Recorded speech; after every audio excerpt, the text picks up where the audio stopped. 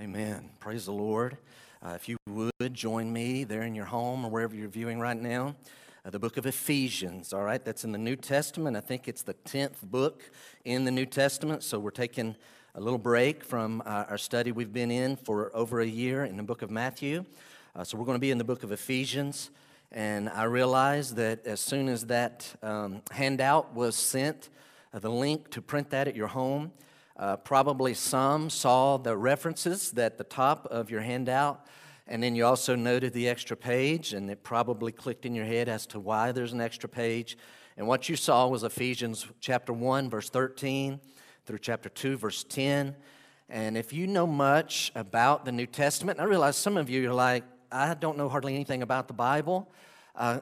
Could I encourage you, if you have a chance to put your hands on a Bible nearby, or if you have one on a phone or on a tablet that you can pull up, again, look at the New Testament, find Ephesians chapter 1, and follow along, because though the verses will be on as we read, they'll not be up throughout the sermon. It's very important. I want you to actually see these passages, these truths of the Word of God. Some of you who are familiar with your Bible are like, how in the world does this guy think he's going to cover these 21 verses? Well, he's not, all right? We're going to read them. We're going to end up focusing on 4 thoughts. We're not going to try to cover all of the 21 verses. But here's what we're going to do. Here at Graceview, we don't just rush through the reading of the passage of Scripture so we can hurry up and get to the preacher's thoughts. So we're not going to do that today. We don't ever do that. It's going to take us a little time. So I'm prepping you in advance. We're going to begin here in a moment reading in verse 13 and reading through chapter 2, verse 10. And we're going to comment along the way. And this is as important as anything that will be done in the remainder of our service. And before I begin reading in verse 13, this is a letter from the Apostle Paul writing to some believers in a city called Ephesus. I was able to go there just 6 months ago. This might have been my favorite stop of those 10 days. And just fantastic, able to go through the ruins and just kind of think through some of these things. This city was so key to so many parts of the New Testament, or actually so many books in the New Testament are tied back to this city. And certainly this letter written particularly to the believers here. Before I begin verse 13, one more thought. So here we go. I'm going to repeat some things some of you've heard, but you regulars, I want you to really get it again, so much so that you can repeat it yourself, so much so that you anchor your thoughts in this doctrine. Everything that we're about to read flows out of the first 2 words in verse 13. Everything flows out of the first 2 words in verse 13. We have a pronoun, him. The song that was just sung was filled with pronouns. You say, man, Christmas, Easter seems to have a lot of focus on Jesus. It's always about Jesus. That's right. Today's title of the message is Jesus, God's remedy for man's greatest need. So what we're going to talk about today is what matters more than anything in all the world. Today's message is about what matters the most of anything in all the world. And it all flows from these 2 words, in Him, in Christ. So we're going to have lots of doctrine thrown at us. And I'm not going to expect any of us to understand all that we're reading, but I want to get these 2 words. So right now you may be thinking, what does that mean, in Him? I'm going to repeat, I've said this many times. Ladies and gentlemen, we may not have all the same ancestors, but we have all of us the same one ancestor, and that is Adam. We all come from Adam. Adam was the first man. And Adam sinned, and we have all followed him into sin. What that means is that you and I are born in Adam. We're in Adam. What he did counted against us. But God has made laws and rules that Christians are not just in Adam and everything Adam did counted against them, but God has made a law that Christians are put in Christ. And it's real theological, but the best way I can explain it is just as I am in 120 Centerville Road, the building, the main worship center of Graceview Church right now, and you're wherever you're at, in Christ is an actual location, and here's what it means. When Jesus was on the cross, if you put your faith in Him, it counts as if you were on the cross. When He was in the grave, to be in Christ means we're in the grave with Christ. To be in Christ means that when Christ was raised from the dead, we are in Him being raised from the dead. When He is ascended to the Father, we are in Him ascended to the Father. This is today's text. And so as He's in a seated, resting position, we're going to read in a moment, we spiritually already there with Him in Christ. Everything that we're going to read flows from, are you in Christ? Or are you still only in Adam? We're all born in Adam. Some are put in Christ. And we'll see it's by faith. Verse 13, here we go. Would you look at your scripture or the verses on the screen?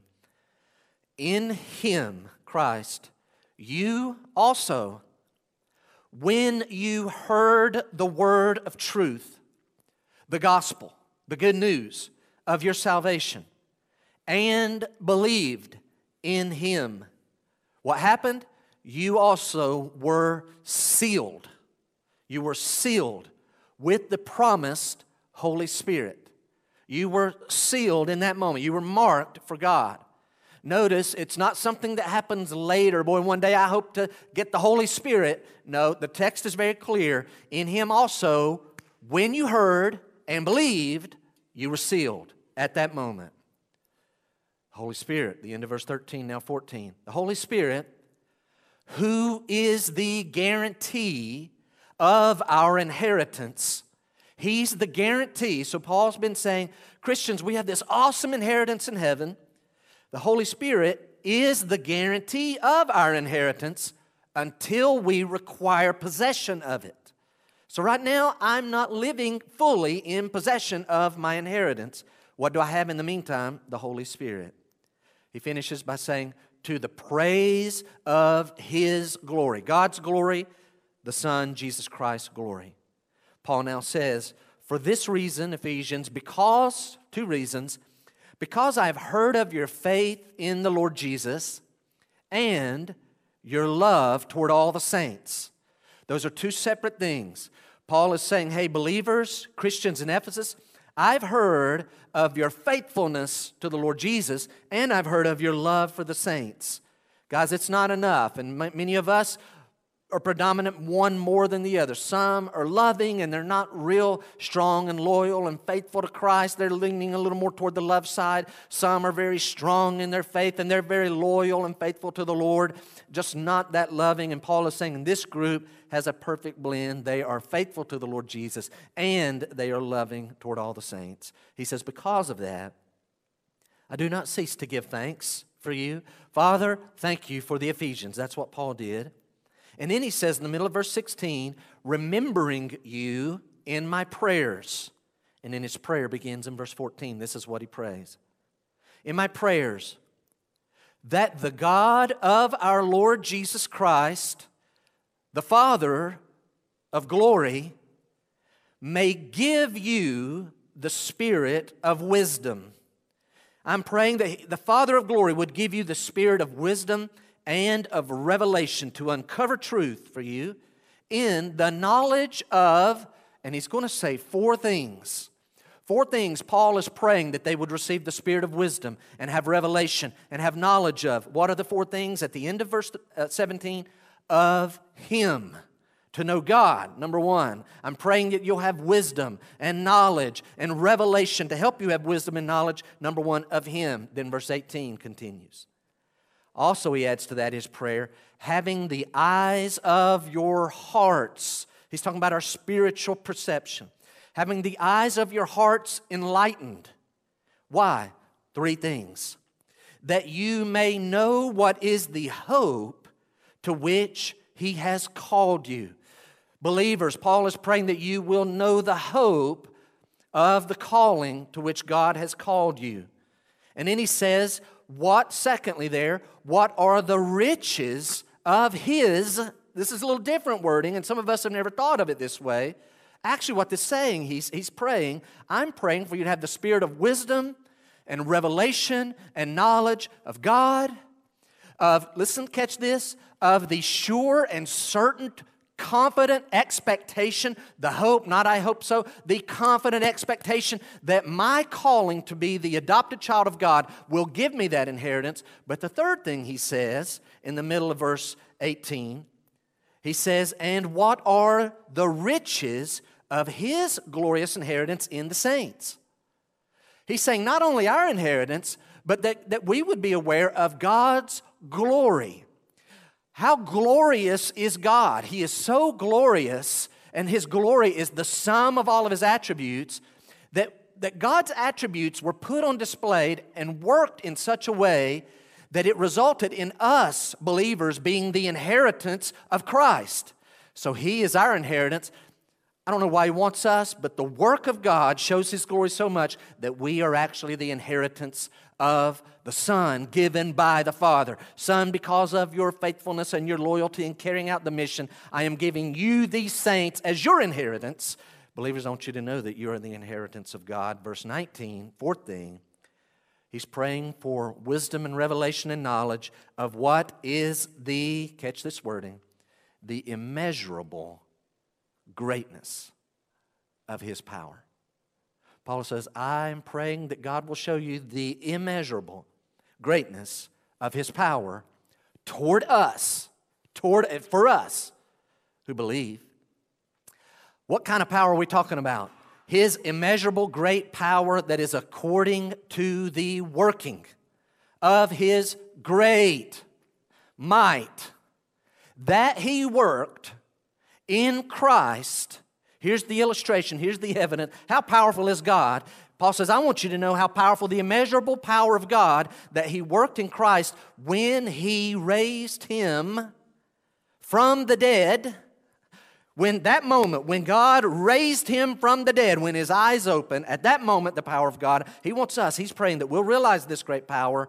But He didn't stop there. Not only did He raise Him from the dead, but also seated Him. Literally, Jesus ascended after 40 days of being on earth. He ascended and seated. God seated Him at His right hand in the heavenly places. That's going on right now. Christ is right now seated. He's not working. He's not straining. His work is done. He is seated.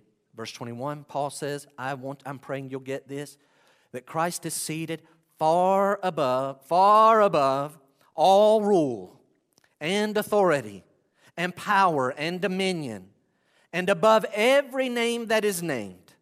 Not only in this age. He's talking about angelic forces and demonic forces and any other power that might be out there. Christ is seated far above them. Verse 21 again. Far above all rule and authority and power and dominion, and above every name that is named.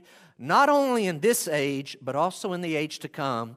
And how else have we seen God's power? He put all things under His. He, the Father, put all things under He, the Son's feet, and gave Him as head over all things to the church, which is His body, the fullness of Him who fills all in all. I'm not going to preach verses 21, 22, 23. There's a lot in there.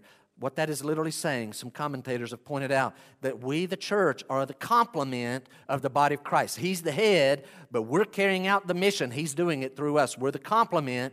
We're His fullness. We're His body, the church, and He's the head, seated. Now chapter 2, verse 1 through 10. Same group of people. Keep it going. Keep our focus. It's a lot of theology, a lot of meat. It's rich. I realize that. And you were dead. And you were dead in the trespasses, in sins. So there's these trespasses and sins. We're in them. We're dead. But notice verse 2, in which you once walked. We're walking in deadness, in trespasses and sins. Where are we going? Following the course of this world. The whole world, all people have ever been born other than Jesus, all heading in one direction. Isn't it amazing? Not one person has ever gone against the grain and not gone in the course of the world. We have all gone in the course of this world. Continues verse 2.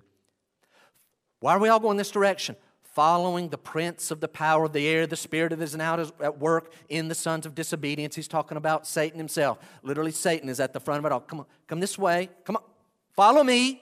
And all of us literally are following the course. We're in sins and trespasses. We're in our deadness, following Him along with all the rest of the people who are disobedient. Verse 3, among whom we all once lived.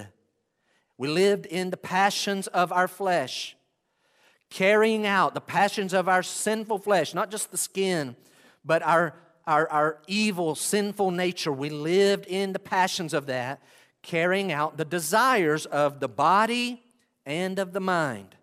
Our body wants things, and sometimes it craves things. It takes its appetites and twists them and perverts them and makes them sinful appetites. We were living and giving into those. And of the mind. The carnal, fleshly, evil, sinful mind wants to think and dwell on things, and we were doing that.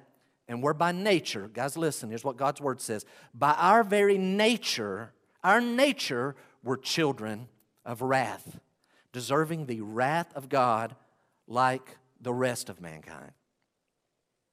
There's verses 1 through 3. But God. Here's the flip. This is what's happening down.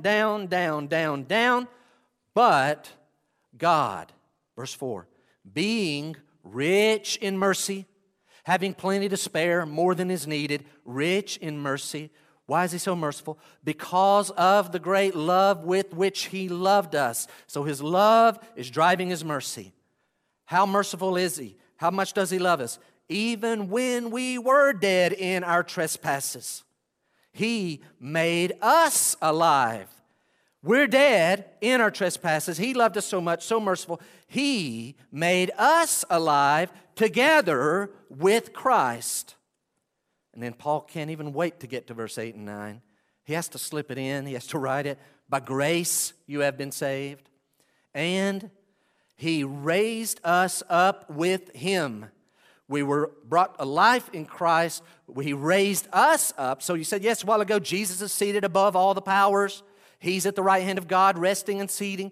Verse 6 says, and God raised us up with Him and seated us with Him in the heavenly places in Christ Jesus. And you're like, that's awesome. When's that going to happen? Right now. Already happened. As good as done. Physically, I'm on earth in South Carolina today, but I am spiritually, literally seated with Christ right now at the right hand of the Father in Christ. Verse 7. Why? So verse number 7 is actually probably is my new favorite place, my new favorite scripture in the Bible, because this is just awesome. Verse 7, why? So that in the coming ages He might show in my Bible, I have two columns, and on one side of the left column, it's talking about, literally on the top line, the immeasurable greatness of His power, and then on the other column, I'm about to read verse 7, so that in the ages to come, He might show the immeasurable riches of His grace. The immeasurable, you can't measure the riches, the excess, the plenty to spare riches of His grace in kindness toward us in Christ Jesus. 3 more verses. For by grace, having laid all that theology out, for by grace you have been saved through faith. God's grace, you have to have faith. For by grace you have been saved through faith. And this is not your own doing. It is the gift of God. It is the gift of God. Not a result of works on our end, so that no one may boast. No one can boast. For we are His workmanship. We're His masterpiece. Created. Why did God create us? Here's one reason in verse 10. We've heard another reason in verse 7. Here's another reason. Created, Christians, created in Christ Jesus for good works. Be clear, not becoming a Christian by good works, but equally clear, created in Christ Jesus for good works, which God prepared beforehand that we should walk in them. And so what I want to do is spend the next few hours going word by word. No, I'm kidding. We're not going to go word by word over all of that, right? 4 thoughts. Number 1, look at chapter 2. Our first 2 thoughts come out of chapter 2, the first 5 verses. But first, look at the first 3 verses if you're taking notes. First thought today. And actually, before I jump into that, I need to give you a note you have on your handout. Did you catch what Paul prayed for? All right? He's praying, God, would you enlighten your people to know you, the confident expectation of their calling, being an adopted child of God. Would you, Lord, enlighten them about your glory that is seen and revealed in your work to make us the inheritance of Christ, and then would you reveal the power of God? And so what Paul's prayer here is, Warren Wiersbe words it this way. He says, he does not ask God to give them what they do not have. That's not Paul's prayer. God, would you give them something they don't have? His prayer is rather that God will reveal to them what they already have. What we already have, he's praying that God would reveal this to us. And then that's those 4 things we need to know about them. And that's today's message, is unpacking the results of those 4 things that Christians have. How did it all happen? Now notice number 1 in verses 1 through 3. Number 1, the basic problem of all people. There's a basic problem. You say, Jeff, I know our basic problem. We've got this coronavirus going on, and it's really hampering our lifestyle, and it's killing my business, and that's our basic. No, that is a symptom of our problem. The basic problem of all people is found in verses 1 through 3. Here it is. It's our sinfulness. Guys, the sinfulness of all mankind is a biblical fact. You might find a few people, most would agree with the Bible. You may find a few people that would disagree and say, I don't think all people are sinners. Hey, how come nobody has ever nominated? How come you can't think of one person that you're going to put out and say, I think I have found the sinless person? Bring them out. I want to meet them. Tell me about them. Tell me they've never coveted in all of their life. Tell me they've never told any kind of lie, even if it was by accident. No one exists like that. The universal sinfulness of mankind is a biblical fact. I've shared before that the New Testament gives us at least 5 ideas, 5 words that give us an idea of how our sinfulness reveals itself. Let's review quickly. There's one word, and I don't know the Greek words behind these, but I'll give you the thought, okay? Here's one idea, debts. Remember, we pray, Father, forgive us our debts. What are our debts? Our debts are that being the creation of God, we have certain obligations to God. We are obligated to God. But not one of us has done all the things that we're obligated to do. This is talking about what we don't do. Some of our sin is what we don't do. It's our omissions. We have failed in our obligations to God. Here's a second kind of sin that the New Testament uses. It's a line that God draws, and God says anything over that line is sin, and we sin this way. We on purpose, we know God doesn't like an activity, and we do it anyway. We all do that. We've all done that. We all go over the line intentionally. There's a third kind, and it's kind of like that, but guys, I think it's actually even more flagrant than that. What it means is the word for lawlessness. So it's acting like, I don't care what the law of God is. I'm going to live life like there is no law of God. Yes, I know God says do that. I'm not going to do those things. I know God says don't do those things. I'm going to do them anyway. It's just acting like there is no law of God. And now look at verse 1, because we have 2 more words, and these are the 2 words here. And in our minds, Paul has actually chosen the 2 maybe least flagrant of the 5 thoughts. You see, and you were dead in your trespasses and sins. You see the last word of verse number 1, sins? Here's what it means. You ready? Missing the mark. Missing the mark. There's a kind of sin, and it means we have all, here's the mark, not one person that you know, and not you either, and nor have I, ever been all that we could be. No one, not me, not you, no one you know, has ever been the perfect son, the perfect daughter. No one has ever, done all that they could be. No one has ever done all that they could do or have been all that they could be. There is not a parent out there. Not one time has a person been the perfect parent. Not one person has been the perfect husband or the perfect wife. Not one person has been the perfect employee or employer or friend or neighbor. We have all missed the mark, and that is sin. We have this other word, trespass. Now, earlier we talked about this line that God says over that line, that is sin, and that is iniquity. But here's this word trespass. It's a little different because here's what this means. We fall over the line. Earlier we intentionally, I don't care about the line. I know God says it's wrong. But guys, here's the fact. There are some things that people don't even know the Bible says is wrong, and they do them. There are other things that they don't do on purpose, but they end up doing them anyway. I alluded to one a while ago. Many of us have lied, and we didn't mean to. We said we were going to be somewhere, but traffic was so bad. or we got stopped behind a train, or literally an accident, and we couldn't help it. We stopped, but the fact is we didn't get there when we said we lied. We lied.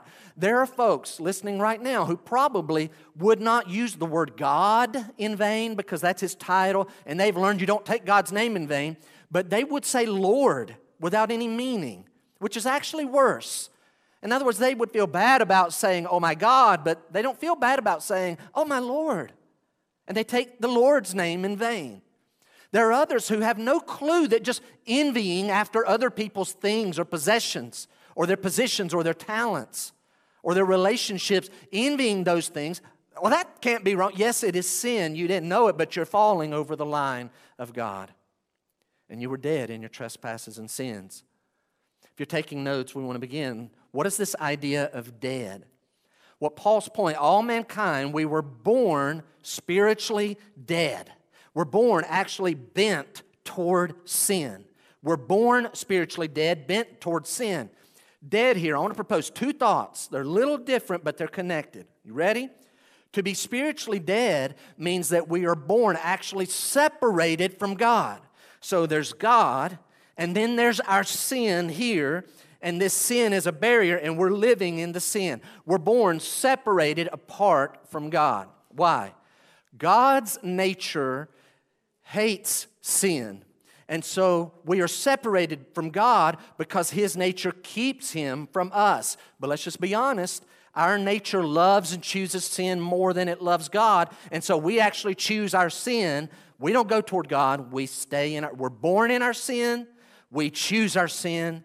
God will not come over into our sin. And so we are separated from God. Hey, do you know that over here in sin, some people sin more? Some people on a scale that we think in our mind, they may sin worse than others. But here's the fact. All have sinned a great amount, and all are equally, this is key, equally dead. It's not like some are more dead and others are less dead. No, this one may sin more or worse in our eyes. But the fact is, all have sinned much, all are equally dead. Second thought of this verse 1, and you were dead in your trespasses and sins. Second thought means this. Spiritually dead people cannot, now you have to, I pray that the Lord makes this make sense. Spiritually dead people cannot understand the truths of God. They just can't understand. They can learn facts. Like right now, this point may not be hitting home with someone. Spiritually dead people cannot make sense, cannot understand the truths of God. Spiritually dead people cannot respond to the truths of God.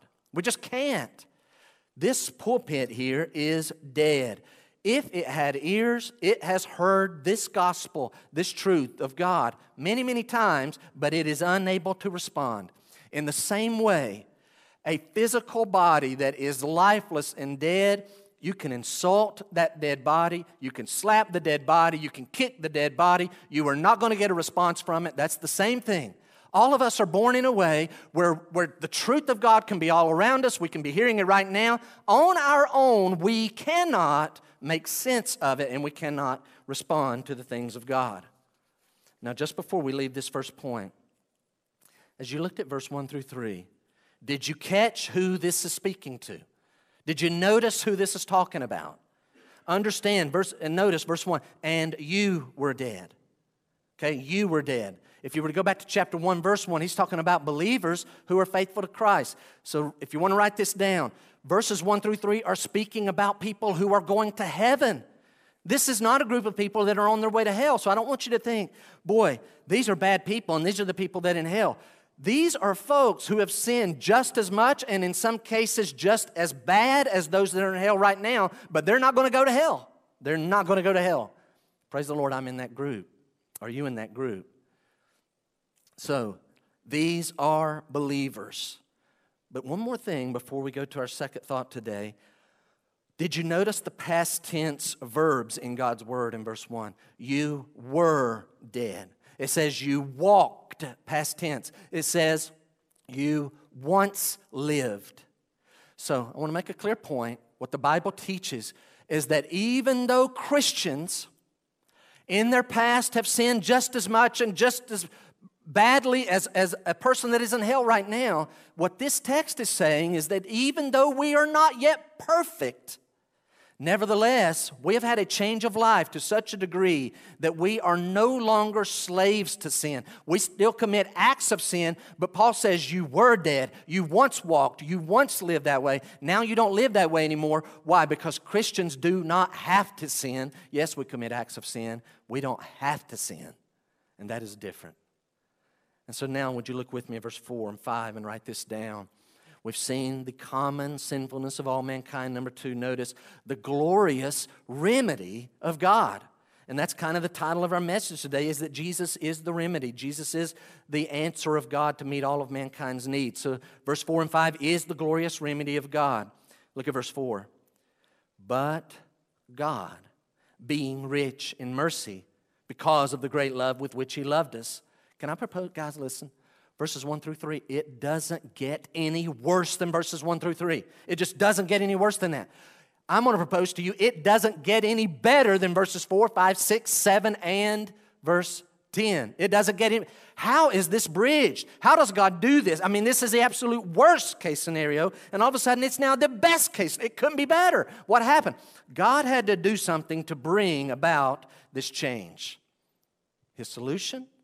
It's focused on the Lord Jesus Christ. It's focused on the crucifixion of the Lord Jesus Christ. Here's what had to happen. For us to go from the depravity and the awfulness of verses 1 through 3 to the glorious hope and expectation of verses 4 through 10, Christ, here's what had to happen. The Lord, the Son of God, had to become a man, and He had to come into death with us. He had to enter death with us to become dead, spiritually dead. He had to go there through the crucifixion in order to lead us to life. So again, how does the Lord do this? Through the fact of the crucifixion of Jesus Christ. Very important what I'm about to say. The crucifixion of Jesus is a historical fact. It is in all 4 Gospels. A man named Matthew, Mark, Luke, John, all 4 of those men. You say, well, those are Bible guys. A man named Josephus who had no skin in the game, who did not care at all about that. He's just a historian writing about the life and times of the Jewish nation in the Roman Empire. He talked about and wrote about the crucifixion of the Lord Jesus Christ. So we're not going to take time today to read all of the gospel accounts about the crucifixion, but I do want you to just hold your spot in Ephesians. Go with me, if you would, over to Mark chapter 15. Would you look at Mark chapter 15? Mark chapter 15. Notice, this is an absolute historical fact that is important. Mark 15. I'm telling you, if you knew how many verses I've cut out today because of time. Look at verse 13.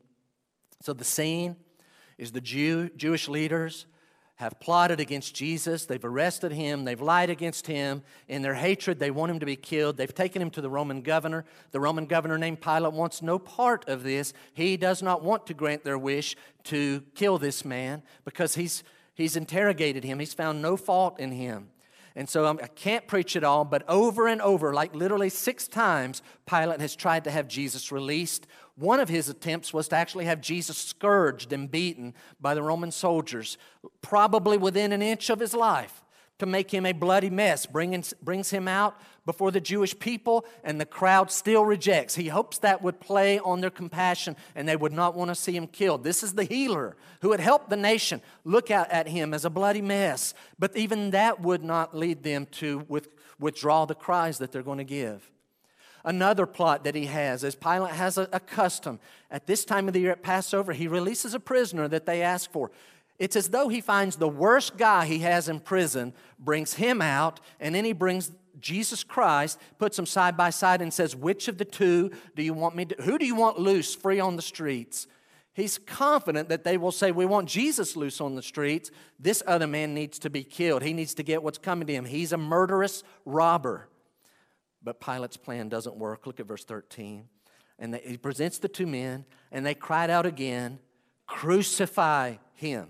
Just the crowd is worked up. The priests are working up. The enemies of Jesus have worked the crowd up. They're listening to them and not to the truth. And they're crying out, crucify. So verse number 14, Pilate said to them, why? What evil has he done? Why? Why do you want me to crucify him? What has he done?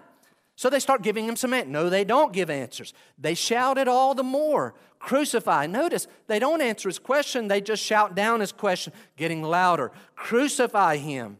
So Pilate, wishing to satisfy the crowd, released for them Barabbas, and having already scourged Jesus, he delivered him to be crucified. So guys, this is a historical fact. Matthew, Mark, Luke, John, it's all in there. I trust you will have possibly already read it, many of you this week. But would you leave that and go back to where we were just a few weeks ago? Would you go to Isaiah chapter 53? Isaiah 53, everybody got your Bibles there? You'll see these verses on the screen, I hope. But go there in your own Bible if you can. Isaiah chapter 53. Here's why. So we can read all of the gospel accounts, and I find it very interesting that in none of them, once Christ is crucified on the cross, do you get a play-by-play and like a frame-by-frame and all of the physical activity of the Lord. You don't really get that. We know that he's thirsty. We know that he cries out. He has a conversation with his mother and one of his disciples named John. We know a few other things, and it gets dark. He cries out to God. He talks to one of the other men who's on a cross, a thief on the cross. We're not told all that's actually happening. We're not given a play-by-play. So we actually need to go back to the Old Testament, Isaiah 53, and would you look at this whole chapter, but would you look at verses 4, 5, and 6? This gives us a little more of an insight. Verse 4. This is prophetic, but this is how it happened. Surely, he has borne, notice, borne. It's been put on him. He has borne our griefs. The idea of griefs there is our sicknesses. Surely he has borne our griefs and carried our sorrows. We looked at that a few weeks ago. The New Testament uses this passage to link up with the healing of Jesus. Jesus' healing of all the sick people is a fulfillment of verse number 4. So surely, in other words, there's no doubt about it, Jesus' healings fulfill this passage. But there's more to it than that. Verse 4 again. Surely he has borne our griefs and carried our sorrows, our pains, our sicknesses, our pains. Yet, Isaiah speaking for the nation of Israel, looking into the future, he gets it right. Yet we esteemed him stricken, smitten by God, and afflicted. What this saying is, yes, Jesus healed the nation, but the people's conclusion at the trial, and when they see Jesus hanging on a cross and carrying his cross through the city of Jerusalem, they assume he's being stricken and smitten by God. He's done something so bad. He's a blasphemer. God is getting him back. That's how they saw it. Verse 5, though, but, see it? Verse 4, surely, yes, the evidence is there. Yet, here's what we're thinking, but the truth is verse 5, but he was pierced, literally in his hands and his feet with a spike, for our transgressions. He was crushed for our iniquities. Upon. I've noticed, I've actually put a square around verse 4, the word born. Verse 4 again, carried. The middle of verse 5, upon him was the chastisement that brought us peace. Upon him was the chastisement that brought us. He's not getting the benefit out of it. We're getting, and with his wounds we are healed. Why is this all necessary? Verse 6 goes back to our first point today. All we like sheep have gone astray. We've turned every one to his own way. We've all turned to sin. And notice again, and the Lord has laid on him the iniquity of us all. People that lived in the day of Christ, they would recognize absolutely Jesus healed people. We cannot deny that. He's done that over and over. He's done something to make God mad because God is striking him. He's being smitten and afflicted by God. But the text is telling us, no, he's not. He's having our sins, our sicknesses, our pains, our sorrows placed upon him, and all of our iniquities are being put upon him. If you're taking notes, you want to write this down. We can learn a lot of facts about crucifixion, and we could, guys, and I've done this, we could go through and read what each of the Gospels say, and we could kind of put together a verbal idea of what happened physically to Jesus. I mean, if we lived in, we could see some of these things actually happening. But there's a lot more. Isaiah's been speaking to me lately. And here's my takeaway. Guys, there's so much more happening. at the cross than we ever understand.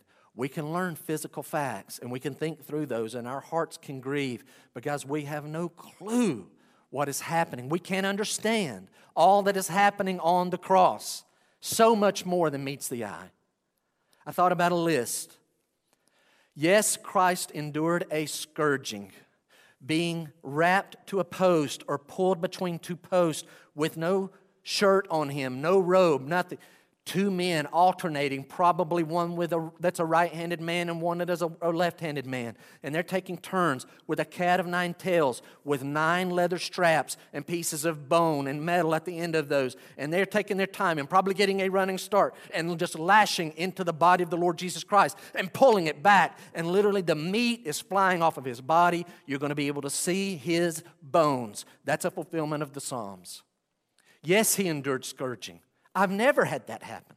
Yes, he endured a crown of thorns on the head that bleeds the most. Very painful. Yes, he had that plaited, and then they hit him with a reed on top of that crown of thorns. I've never had that happen. Yes, he withstood mocking in front of, you had 600 Romans mocking and making fun of a Jew. So he's put down, and they're up, and they seem mighty. I've never endured 600 people. If that ever happened to me, I would see that one thing. That's the worst day of my life. It bothered me. It affected me. I was changed. That day, 600 people mocked me. I've never had that. Nails. I've never had nails put through my hands and feet. Nakedness. We know this is what happened. Nakedness. Shame through the streets of Jerusalem. Thirst. Raging thirst. Some of you are thinking, there was a time I was thirsty. You've never been thirsty like Christ was thirsty on the cross. A fever. Guys, if we have a fever, it's the worst day of our year. He has a fever on the cross. I've never had a bone out of joint to my knowledge. His bones are coming out of joint. Why? Because he is also suffocating. Hey, I've tried to see how long I can stay underwater. And I've had somebody in a wrestling moment put a pillow over my face and frustrate me. And I've gotten a little claustrophobic as a kid under the blankets when 2 or 3 people are pinning you down. This person, as all people who die on a cross back then, thousands and thousands of them died from suffocation as their bones are out of joint and they have to make a choice to push up on this and to pull on that. Why would you ever pull your weight on bones that are out of joint? Because you want to breathe. We can focus on the physical, but guys, that doesn't tell the story. That's where our mind goes. But this text here is telling us, you know what it's saying? Not just that Jesus healed people, but that on the cross, what it's saying is he's bearing all of our sicknesses and all of our diseases and all of our pains. You need to let your mind go. I wrote some words down. I don't know how many people are listening right now or who will see this. Every laceration, every cut we've ever had, every bruise, every broken bone. To my knowledge, I don't know that I've had a broken bone. Some of you have had 5 or 6. Every broken bone, the pain from it. I've never had cancer to my knowledge. Some of you are like, I have it right now. All the pain from cancer, heart attacks, strokes, viruses, flus, diseases. All the pain is put on this one person. All the people who've ever lived. And you're right now thinking, okay, I don't know that I really see that. That's not really like possible. We get the whole what happened, the earlier list that you read, what happens to crucifixion victims. But, hey, guys, if that's all that happened, then lots of other people had that happen to them. What the Bible is describing is so much more. He's bearing literally every pain. Add to that this, every emotional and mental sorrow of all time. All the loss, all the rejection, all of the loneliness, all of the depression, all of that is literally bearing down on this one person at one time. And hey, I get it. Right now you're saying, that is not possible for one person to have all of that put on them for every person who's ever lived. I would say that too. And that's what I would normally believe. Here's why. Because we don't understand who is on the cross. That's the problem. Who's on the cross makes it possible. You say, who's on the cross? Yes, he's a man. But as infinite God, What this text means is that the Lord Jesus Christ is having all of the physical suffering of the crucifixion and the scourging and all that goes with that.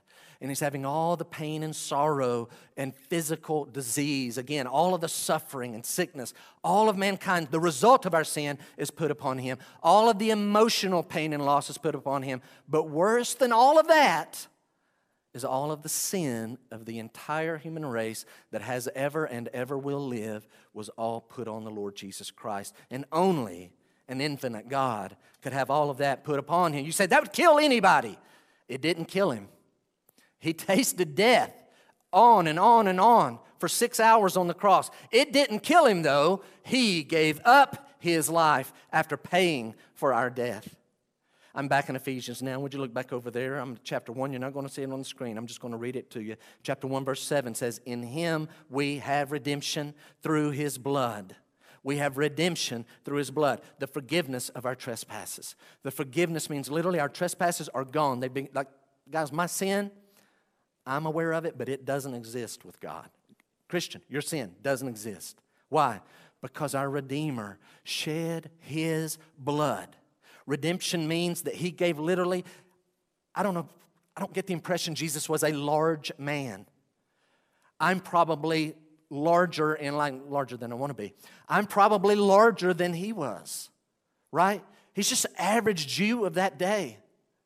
But as He's going to the cross, well aware, I don't have time to think about what I was thinking. Tell you what I was thinking about this week. The eyes of the Lord, yes, they were compassionate, but I believe His eyes were determined, and He knows all of those things are going to be put upon Him, and He's going to do what? I'm going to shed my blood. It will be the ransom payment for all of those people who are slaves to sin. I'm going to pay the price to get them out of slavery. I'm going to pay the price of their penalty for their sin. Bring it on. Put it all on me. I'll drain out my blood. It'll drop out in huge drops. I will give my blood as a price to be paid to God the Father to release them from their slavery to sin, to release them from their penalty of sin. That's Ephesians chapter 2, verse 4 and 5. And now number 3. Let's go back to chapter 1 for a few moments.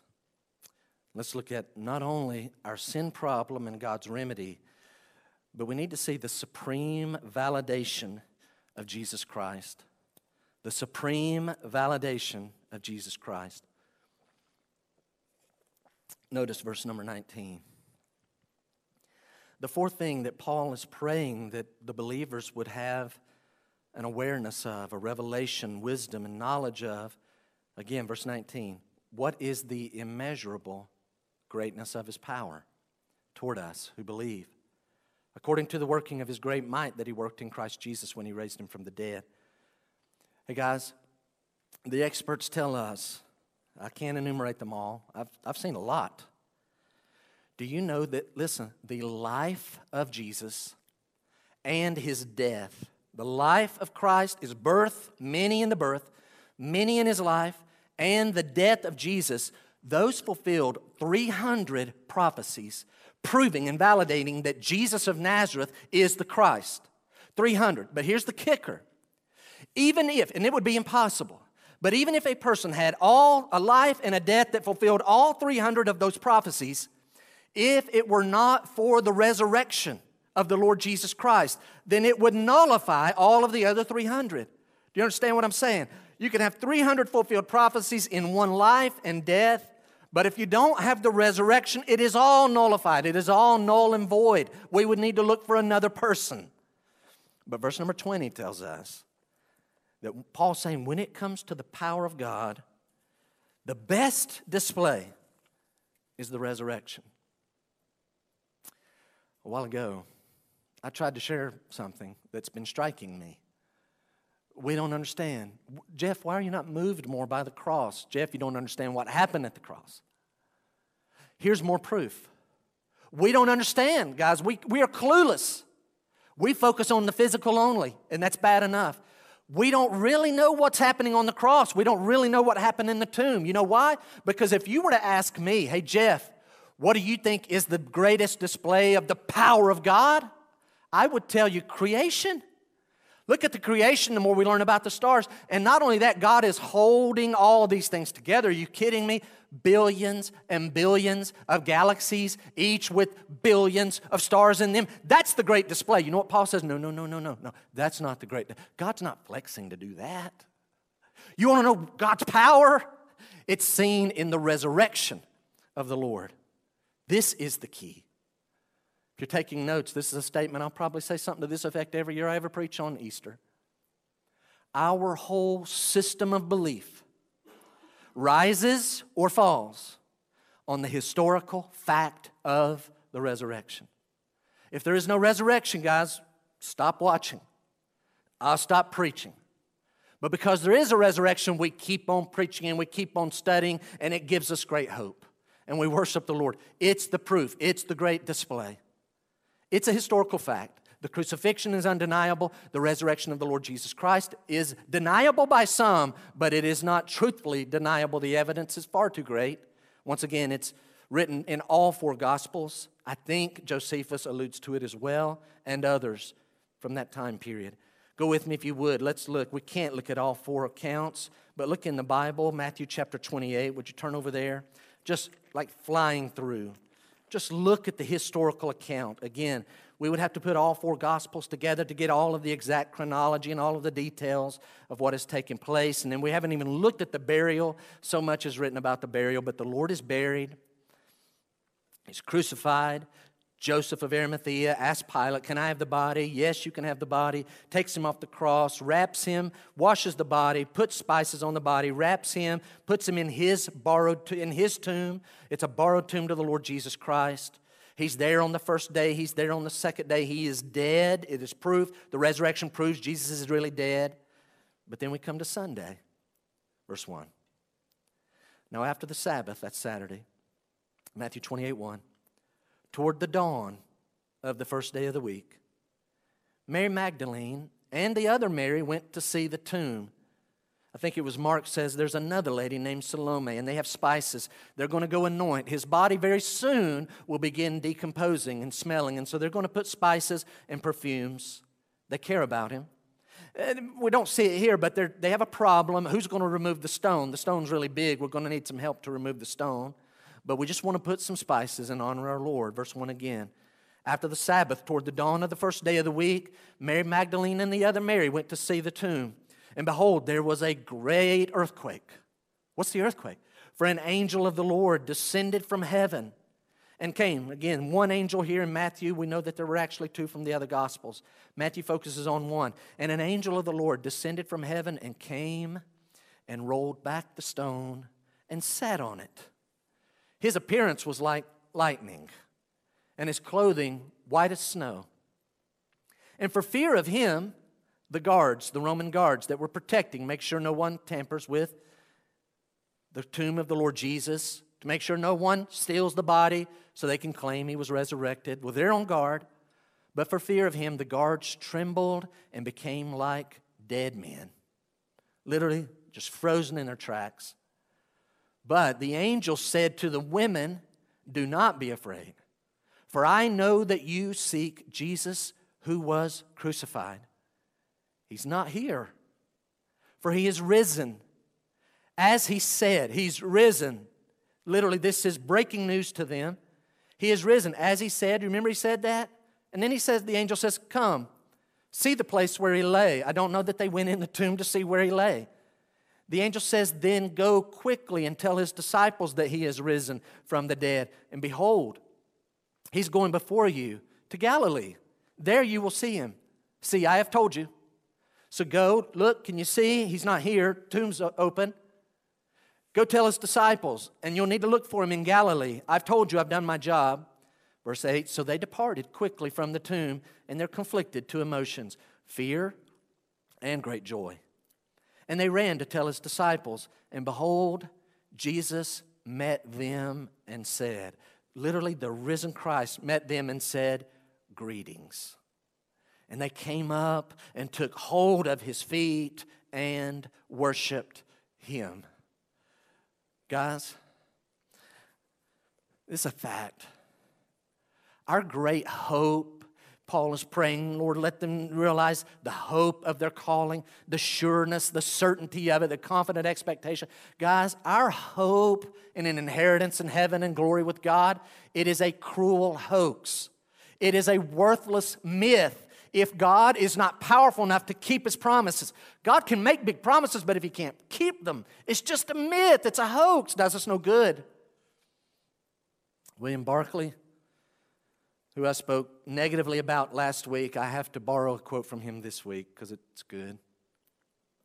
Barclay says, the resurrection of Jesus was the proof that God's power is stronger than man's sin. Let me say it again. The resurrection of Jesus was the proof that God's power is stronger than man's sin. But I like the second part of the quote even better. He says it's also proof that, quote, God's purposes cannot be stopped by any action of man. What is the resurrection? When Jesus come back, He is so right here. It proves God's purposes cannot be stopped by any act. But what if they kill Him? They did kill Him. But the resurrection proves you cannot stop the purposes of God. I could even add to that and say, nor any action of man, nor any non-action. I know sometimes, guys, we as Christians, we overthink things and we think, but what if that person and what if that group doesn't do something? Then if they don't, they are not stopping the purposes of God. God's purposes are going right on. Nothing we do will stop His purposes. Nothing we don't do will stop the purposes of God. Why? Ephesians chapter 3, it's not on your screen, says, now to Him who is able to do far more abundantly than all that we ask or think. There's nothing you can think of that would be too hard for God. Nothing will stop His purposes. Everything's on schedule. Everything. This is what the resurrection means. Everything's on schedule. So the reason your handout was so long this week is I have two lists, and I want to fly through them as quickly as possible. Why is the resurrection such a big deal? You say it's the great display. It really shows the power. I don't understand all of that. It has something to do with what was happening on the cross and what was happening in the tomb. I think about creation, but the Bible says the resurrection of Jesus is the real display, the greatest display of the power of God. Why is the resurrection so important? What are its ramifications? I probably deleted more than we kept. I think we have 7. Would you write them down? What is the fallout? Why is the resurrection so important? What does it mean? Number 1, again, just random one. Another year I may use a different list. Some will be repeated in some years. What does it mean? Number 1, the resurrection means that God accepted Jesus' death for our sins. I know God accepted. You say, Jesus died for our sin. How do we know that God accepts it? Guys, what we don't have to do is go through life, read our Bible, hear that Jesus died for us on a cross, and it was supposed to be for our sins, and let's hope. Man, let's hope when we die that it was good enough. You don't have to wonder and hope. We know God accepted it because God raised Him from the dead as a sign. I accept that as a payment. His blood is a ransom payment for those who were enslaved and waiting on the penalty of sin. Number 2, the resurrection also proves that everything Jesus ever said was true. Everything He ever said was true. You can take it to the bank. You can build your life on everything Jesus ever says. Why? Because Jesus literally, repeatedly, multiple times, specifically says exactly where He will die. He says when He will die. He says how He will die. He says by whom. He names both parties. The Jewish leadership in cahoots and talking the Roman soldiers into doing it. Where, when, how? By crucifixion. Who will carry it out? And then every time He says it, He always says He will come back to life again on the 3rd day. He always says this. Oh, guys, I don't know about you. Anybody who does that, I don't know when or where or how I'm going to die. Jesus is saying it over and over and over, and it happens exactly as He says. You can believe every promise that Christ says. Number 3, along that same line, what it means, the resurrection of Jesus means Bible prophecies really are true. Psalm 16, Isaiah 53, others predicted the resurrection of Christ. All of the Bible prophecies are falling in line. When you find a prophecy, it's going to happen. The resurrection proves that. Number 4, the resurrection proves, this is again out of verses 19 and 20, this is key. Christ allows us to have access to God's immeasurable power. Like you cannot measure the power of God. There's no way to quantify it. You can't think big enough. You got to go way, way beyond our ability to think. We have access to that. Verse 19 and 20 says, it is toward us, this great power. So again, Paul is not praying, God, would you give them more power? We have all the power. What he's saying is, Lord, show them that great power. And in chapter number 3, he's going to say, God, help them to tap into that great power. How do we know this power? Because the resurrection gives us access to that. And then my favorite one this year is this fifth one. The resurrection of Christ guarantees our resurrection. The resurrection of Christ guarantees our resurrection. What does it mean? Hey, we're going to die. We're going to die. Everybody's going to die. There'll be a select small group of Christians that one day will not die because the rapture of the Lord will come rapture them out. All of us will die, right? But here's the wonderful thing. Jesus, by his resurrection, proves that he's death's master. And so death, when it comes for you and I, I'm telling you, it's going to try to make us afraid. It's going to lie to us. It's going to tell us it's going to separate us. We're going somewhere where we don't know anyone. And is this really all going to come to pass? But the resurrection proves that Jesus takes death and actually uses it, as I've said before, as a door, not to separate us from everyone, but to actually take us to God. Notice Romans chapter 8, verse number 11. His resurrection literally guarantees our resurrection. Romans 8, verse 11 says, if the spirit of him who raised Jesus from the dead dwells in you, he who raised Christ Jesus from the dead will also give life to your mortal bodies through the Spirit who dwells in you. Look at it again. If you have the Spirit, the same Spirit that raised Christ, then that same Spirit is going to give life to your mortal. Hey, let me give you something, Christians. You're going to get that same body back. Now, you may hear that and say, I don't want this same body. I hate this body. Or you're going to love that body when it's glorified.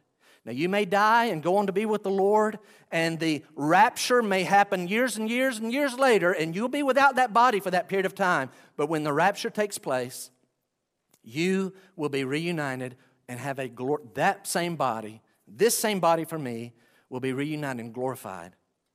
Why? For a purpose. Now, look at verse 7. Look at verse 7 and verse 10, if you have it. You see verse number 7? So here's what it tells us. Our resurrection is for a great purpose, so that in the coming ages he might show the immeasurable riches of his grace and kindness toward us in Christ Jesus. Verse number 10, for we are his workmanship created in Christ Jesus for good works, which God prepared beforehand that we should walk in them. Everybody now focus right here. I want you to focus. Here's why this is my new favorite one. It's selfish. It is selfish. Of these reasons, this is a very selfish reason.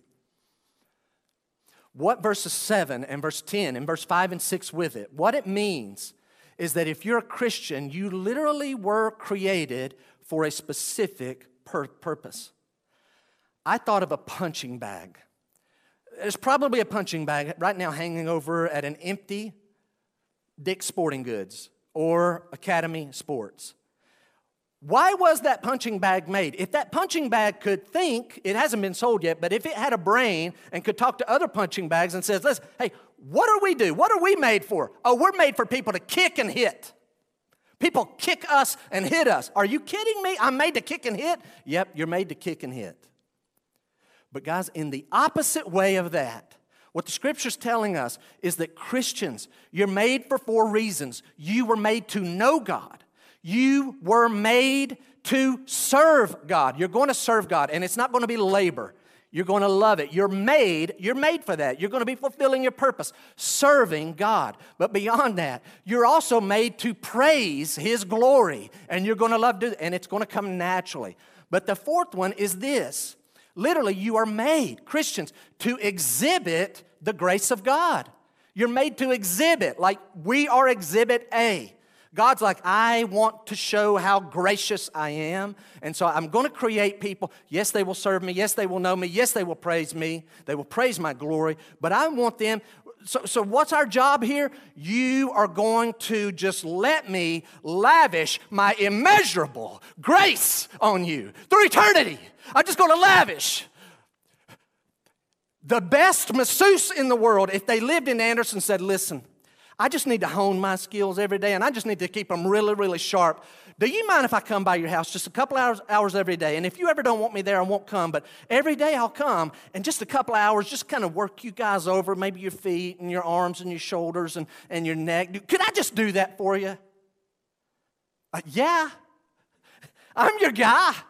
You're the best in the world. Oh. And then bring with that the best chef in the world and the best baker in the world says, hey, listen, I just really need to keep my skills really honed. Can I make y'all supper every night? And the baker's like, and I'm going to make dessert. Could we just do it, please? Can I do? Are you kidding? Yes, bring it on. Take that times 1,000,000 because God's grace is immeasurable. What he's saying is, I made you so that I can spend eternity just bestowing acts of kindness out of a bottomless. The best thing you've ever looked at, the best thing you've ever tasted, the best thing you've ever smelled, the best thing you've ever heard is just a little foretaste. It's nothing for what's coming. This is good news. And that's why the sixth thing is this. Of all Christians, of all people, Christians should live with hope and live with joy. And the seventh is like unto it. The resurrection proves Jesus really is alive and he lives in us. Would you go with me, verse 13? So we've been focusing on verse 19 and 20, that the resurrection proves the power of God. Would you look back? Because it's tied. The resurrection proves Jesus really is alive. How do we know? One of the ways we know is because he gives his Holy Spirit. Look at verse 13. In him you also, when you heard the word of truth, the gospel of your salvation, and believed, you were sealed with the promised Holy Spirit. This is an important point. Jesus promised in John 16, I'm going to leave. I'm going to die and I'm going to be resurrected and I'm going back to be with the Father, but I'm going to send my Holy Spirit. He kept that promise in Acts 2 at Pentecost, but he continues to keep that promise in every individual Christian. For the last 2,000 years, from the middle, I know at least from the middle of the first century AD, all the way through the present, every Christian has been given the gift and the fulfilled promise of the Holy Spirit put in their life. That proves that Jesus is alive. Who's giving us the Holy Spirit? Jesus is fulfilling his promise. Do you have the Holy Spirit? Why is he given? You see verse 13 again. In him, you also, when you heard the word of truth, the gospel of your salvation, believed, you were sealed. You know, I'm not saying this is wrong. I'm not saying this is bad. This is accurate to an extent. I used to think of sealed of the Holy Spirit like a Ziploc bag, right? So we got a Ziploc bag, and we're in there, and the Holy Spirit zips, whoop, we're in there. Can't get out. Everything's good. Or a mason jar, right? We're in there, and the Holy Spirit seals us. Guys, it is less that idea. What he's talking about is a mark. It's a mark. And it does three things. The mark of the Holy Spirit on a Christian, you need to really pay attention here. The mark of the Holy Spirit in our life serves at least three purposes. Number one, it indicates authenticity. I pulled up a picture. I didn't have one in my pocket, so I told my phone, hey, picture of a dollar bill, United States dollar bill. Do you know on that dollar bill there's a seal?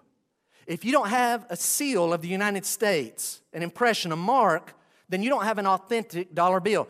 The seal means that's authentic. Countries put it on their currency.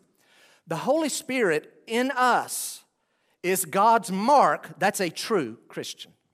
But it's more than that. It provides security.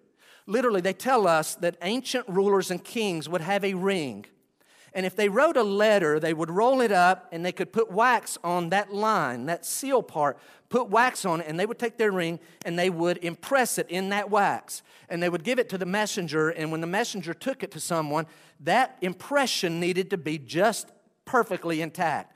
It could not be opened up and then just kind of mash it together again and see if they... No, that did not do its purpose. Why would a king put his seal on there? To secure it, to guarantee it reaches its ultimate destination. So that's the seal of God. God gives us the Holy Spirit as a mark.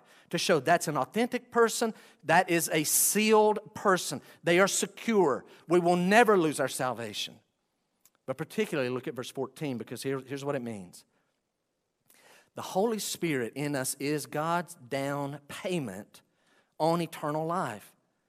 Verse 14, the Holy Spirit, who is the guarantee of our inheritance. Hey, I have an inheritance in heaven. Do you really? Oh, I'm pretty sure of it. How do you know? No, there's no pretty sure. I am confident I have an inheritance in heaven. Why? Because we have until we acquire possession of it, in its place, we have the Holy Spirit. Here's what God says.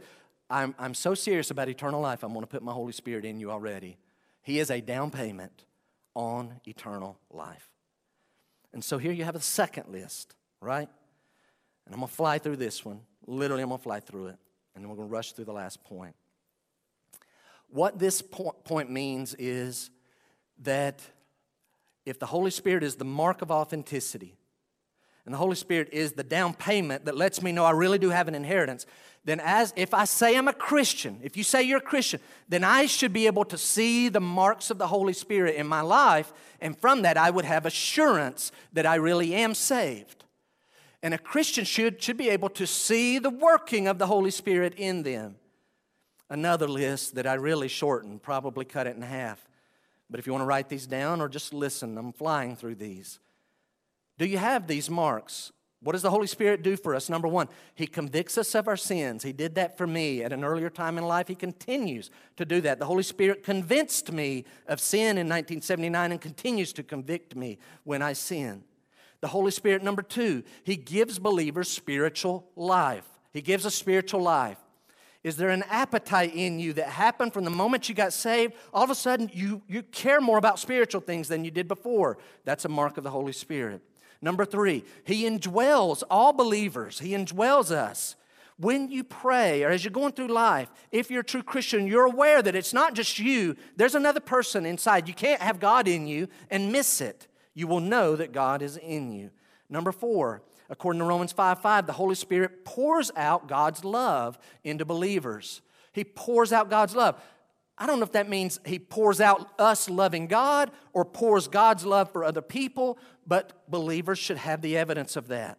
Number 6, I believe it is. The Holy Spirit gives believers assurance. The Holy Spirit confirms and tells my spirit inside me that I am a true Christian. I have assurance. The Holy Spirit helps me have that assurance. Number 7, He gives us power to witness according to Acts chapter 1, verse 8. Number 8, He leads us and guides us through life according to Romans 8:14. Those who are led by the Spirit, they are the children of God who are being led and guided. Does that describe your life?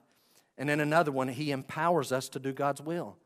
Literally, Christians, we don't go through life. This is not the Christian life. I need to study the Old Testament to get me a list of rules, and then I can keep that list of rules.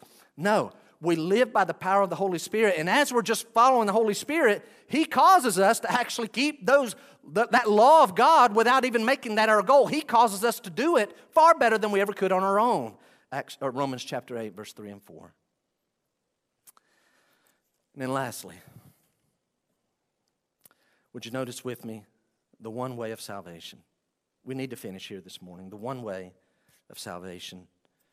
Would you notice in chapter 2, verse 8 and 9? Let me preface by reading it by saying that salvation has to be the way described in verse 8 and 9. For by grace you have been saved. For by grace you have been saved through faith. This is not your own doing. It is the gift of God, not a result of works, so that no one may boast. For by grace, has to be this way. If you're taking notes, I want you to write this down. Based off of verse 3, when it talked about us being children of wrath by nature, then I can confidently say, since we deserve only the wrath of God, since we only deserve the wrath of God, we cannot approach God. You say, I want to go to heaven. I don't want to go to hell. I want to be saved. Guys, you cannot approach God with any thought anywhere in your mind about your goodness or about your works. I know I said this a couple months ago, and I want to repeat it because, you can't have any thought in the front of your mind about Okay, Lord, I want you to save me. And of course, you do know I'm not as bad as them, right? You do know. Don't come with that. Get that out of here. That is rubbish. That'll send you to hell. Don't come. Now, Lord, you know who my parents are. And Lord, you know that I'm a church member and I got baptized and I prayed a prayer and I signed a card and I give money to the church. Please don't have that in the front of your mind, in the middle of your mind. Don't even let it be in the back of your mind. Get rid of all of that. All you're doing is coming to the Lord and saying, God, I need some free grace. I need some free grace. It has to be grace. God's free gift, undeserved. You have to go to God realizing, God, you don't have to save me. You don't have to save me. You don't have to save everybody, but you promised you would.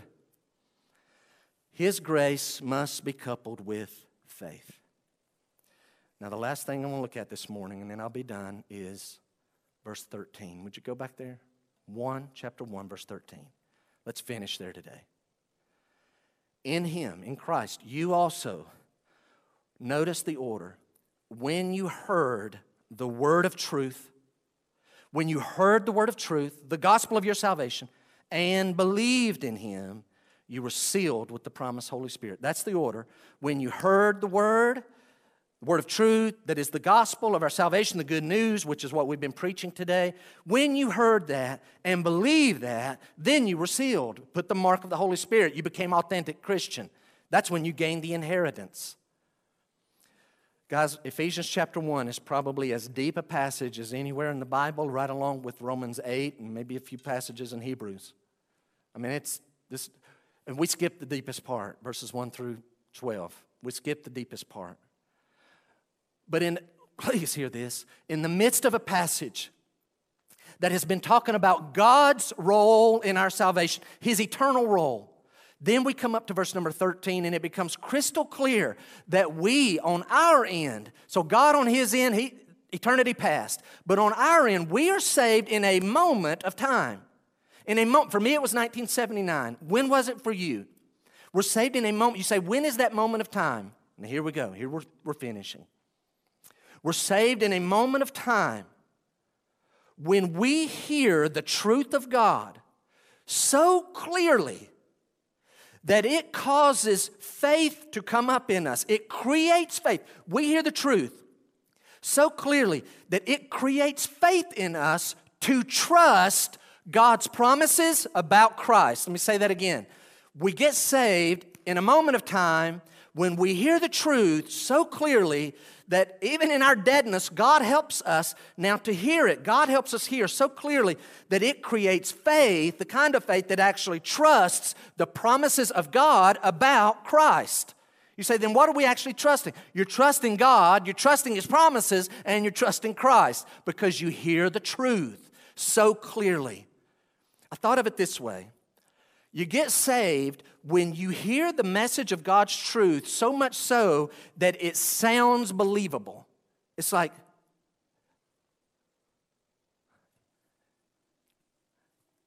that sounds believable. That's the wildest thing I've ever heard. Yes, I'm a sinner. I don't know why He would do it, but I do believe Jesus came and died on a cross. I do believe He rose again. And I do believe God says He's going to give us salvation for free. This sounds believable to me. You're about to get saved when you reach that point. For me, it was 1979. We notice this. Faith always follows hearing. We could even say hearing the truth creates the faith. That's why we preach. Christians, that's why we share our faith. Now, there's somebody listening right now, and here's Christians, you ought to be saying, man, praise the Lord. God, thank you for saving me that way. You did it all. You saved me that day. You let me hear it, and you made it come to life to me, and it was so believable. Thank you for that. But there's somebody this morning, and here's what you're thinking. What's your name? Jeff? Hold on, Jeff. Look, we've looked at that much. Look at all this. We've looked at that much. I don't know hardly anything about the Bible. Okay. That much, what we've looked at today, these 21 verses, is enough for you to know that God has promised He's extending His grace of free salvation and eternal life.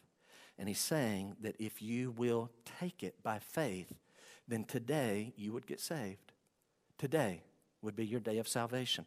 Today would be the day you're like, I've heard some of this before, but today, it's as though God is making it believable to me. And what you're sensing is God is literally, you can't, not like my hand, like God is in heaven literally offering. It's as though God is saying, I will save you. Do you trust me? I will save you. Do you trust me? And that's how you get saved. Listen, you have to believe. God on His end is extending the grace, but you on your end, you have to believe. Hey, folks, we can talk about verses 1 through 12 all we want. Here's what I know the Bible says. We must believe. You will not go to heaven unless you believe. You say, how does that happen? Believe, receive. When you believe is when you receive. If you don't believe the promises of God and believe the Lord Jesus, then you will not receive eternal life. But the moment you believe is the moment you receive. It's one and the same. Guys, what I'm describing is you have to put your whole eternity basing it on, I'm all in on that God is truthful. I believe God is truthful. You have one last note. If you would write this one down. You say, I haven't written any of the other notes. Write this one down. Faith means to hear the promises of God and respond like He's telling the truth. Respond like He's telling. Faith is not just faith in nothing. Faith means you hear the promises of God, and man, it sounds believable, and you respond to the promises of God as if He's telling the truth. Okay, God, you said you'll save me for free. All I have to do is take it. That's all you do. I've gone really long today. I get it. Guys, I want to let you in on something about me. I got saved in 1979. I became a Christian, and here's why. I didn't want to go to hell. That's motivating. I was a 9-year-old kid, scared to death. Man, I was, kind of a tough little kid. I'd made some friends at Bible camp that week. I'd heard the gospel on Monday and Tuesday, and Wednesday night, I'd finally had enough. I hyperventilating. I didn't want to go to hell. I didn't care about what the other kids thought.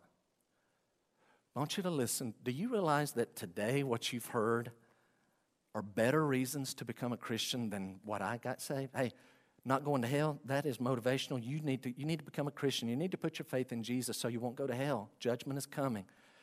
But guys, what we're describing today is a better reason than what I got saved for. You say, what is it? God loves you. Hey, you. I don't care what you've done. I don't care what you've done. God knows all about it. God loves you. Jesus died for you. Jesus rose again for you. You're made for this. God, literally, here's why you want to get saved.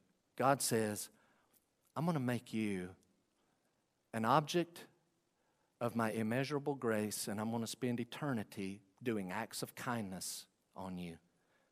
You ready to let me save you? Do you believe me? That's a reason to get saved. Scale of 1 to 100. 1 to 100. If 100, you say, I'm absolutely sure I'm going to heaven and I have a Bible reason. Scale of 1 to 100, where are you at? How certain? Everybody in here right now, everybody listening right now or listening later. Scale of 1 to 100, where are you on that scale of saying, I am positive I'm going to heaven? Mine, I'm 100. Not because of me. Listen, not because of anything I've done. I'm 100 because of what God did for me in 1979. You say, what happened? On a Wednesday night in June of 1979, I heard for the third night in a row the gospel, the truth.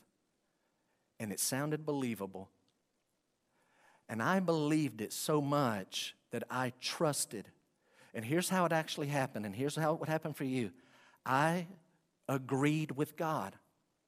I agree with you, God. I trust. I believe you. I agreed with God.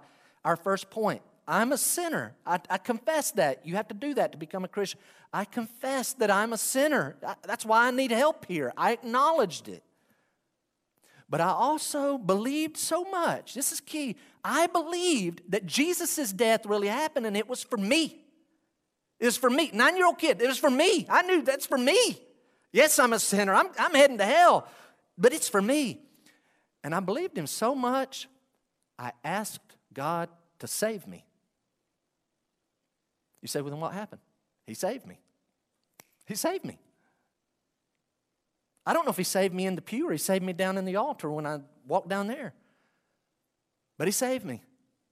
And then you're sitting there saying, hold, Jeff, how do you know he saved you? Oh, I know he saved me. Because he promised he would. He promised he would. It's that simple. He can't lie. I'm going to ask everyone to bow their heads just for a moment, right where you're at. Is there anyone there, just right where you're at? I hope it's not too awkward, but wherever you're at, just take a moment, and maybe someone this morning, you've never done that. You've thought you were a Christian, but you realize this morning, I have never fully heard these things. I've never understood my sinfulness. I've never understood what Christ did on the cross. I've kind of been a little skeptical of the resurrection. I've never understood what Christianity is about. But today, the Lord made the truth, the word of His gospel, believable. And it's clear, and it actually has created faith. Here's what I want to ask you to do. You've heard the gospel. The Bible says when you hear the truth and believe, then you are sealed. You're marked by the Holy Spirit as an authentic Christian at that moment. Maybe today is the day. Can I ask anybody out there, have you heard the gospel is true today, so much so that, listen, you say, I really do believe that God would save me. I know Jesus loves me, and He's alive, and I believe that He would save me if I ask Him. If that is you, then go ahead right where you're at and have a conversation with God. Bring God into your focus, not me. Bring God into your focus, and right now say, Father, I am a sinner. I have sinned. Those verses were talking about me. And then tell Him this, God, I believe the part about Jesus dying for my sins. I believe it. It was for me. Thank you for doing that for me. Tell God right now, I believe that Jesus died for me. And then because you believe God and you heard the promises, for by grace you're saved through faith, then right where you're at, take God at His word and say, God, because you promised you would, I'm asking you, will you please forgive me of my sins and save me right now? God, will you save me right now? Would you do that? And then take Him at His word. Just receive, God, I'm receiving your forgiveness. I'm receiving your salvation. Christian, this morning, I wish we had time to think through those marks of the Holy Spirit, but I want to invite you, please go back and look. You say, I know I'm a Christian. Look through those marks, identifiers of the work of the Holy Spirit in your life. Do you have those signs? Christian, would you join me in prayer right now, and let's ask God to give us a spirit of wisdom and of revelation, and then give thanks for what this weekend stands for. Would you join me in prayer wherever you're at? Thank you for hanging in, those that have.